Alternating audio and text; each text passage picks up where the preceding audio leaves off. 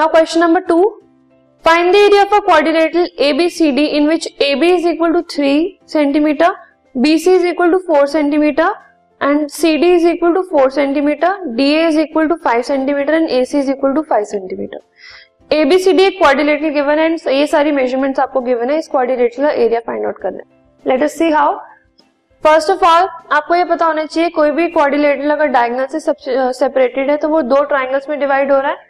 So area of ABCD it will be equal to the sum of both the triangles area. Find the area of ABC plus area of ACD is equal to the area of ABCD quadrilateral. अब अगर हम एक एक करके area निकालेंगे, triangle ABC में तीन sides हैं 3, 4 एंड 5, ऐड करके 2 से डिवाइड किया, सेमी पेरीमीटर हमारे पास आ गया 6 सेंटीमीटर. इसमें हम हेरोन्स फॉर्मूला अलग से लगाएंगे. So we have under root of 6 into 6 minus 3 into 6 minus 4 into 6 minus 5 centimetre square.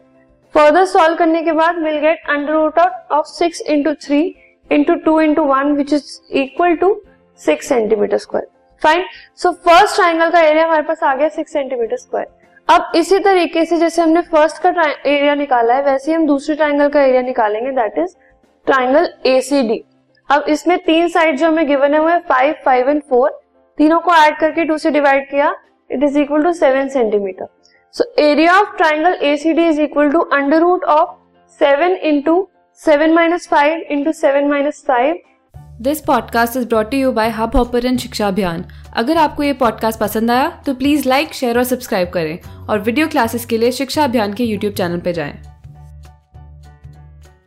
Into 7 minus 4 centimeter square and ultimately it is equal to under root of 7 into 2 into 2 into 3 which is equal to 2 root 21 centimetre square. तो दोनों areas हमारे पास अलग अलग आ गए.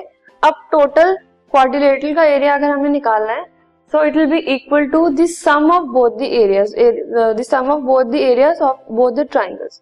So area of ABCD is equal to area of ABC plus area of ACD. तो दोनों एरियाज जो हमने निकाले उनको हम ऐड कर देंगे, which is equal to 6 plus 9.17 that is 15.17 centimetre square.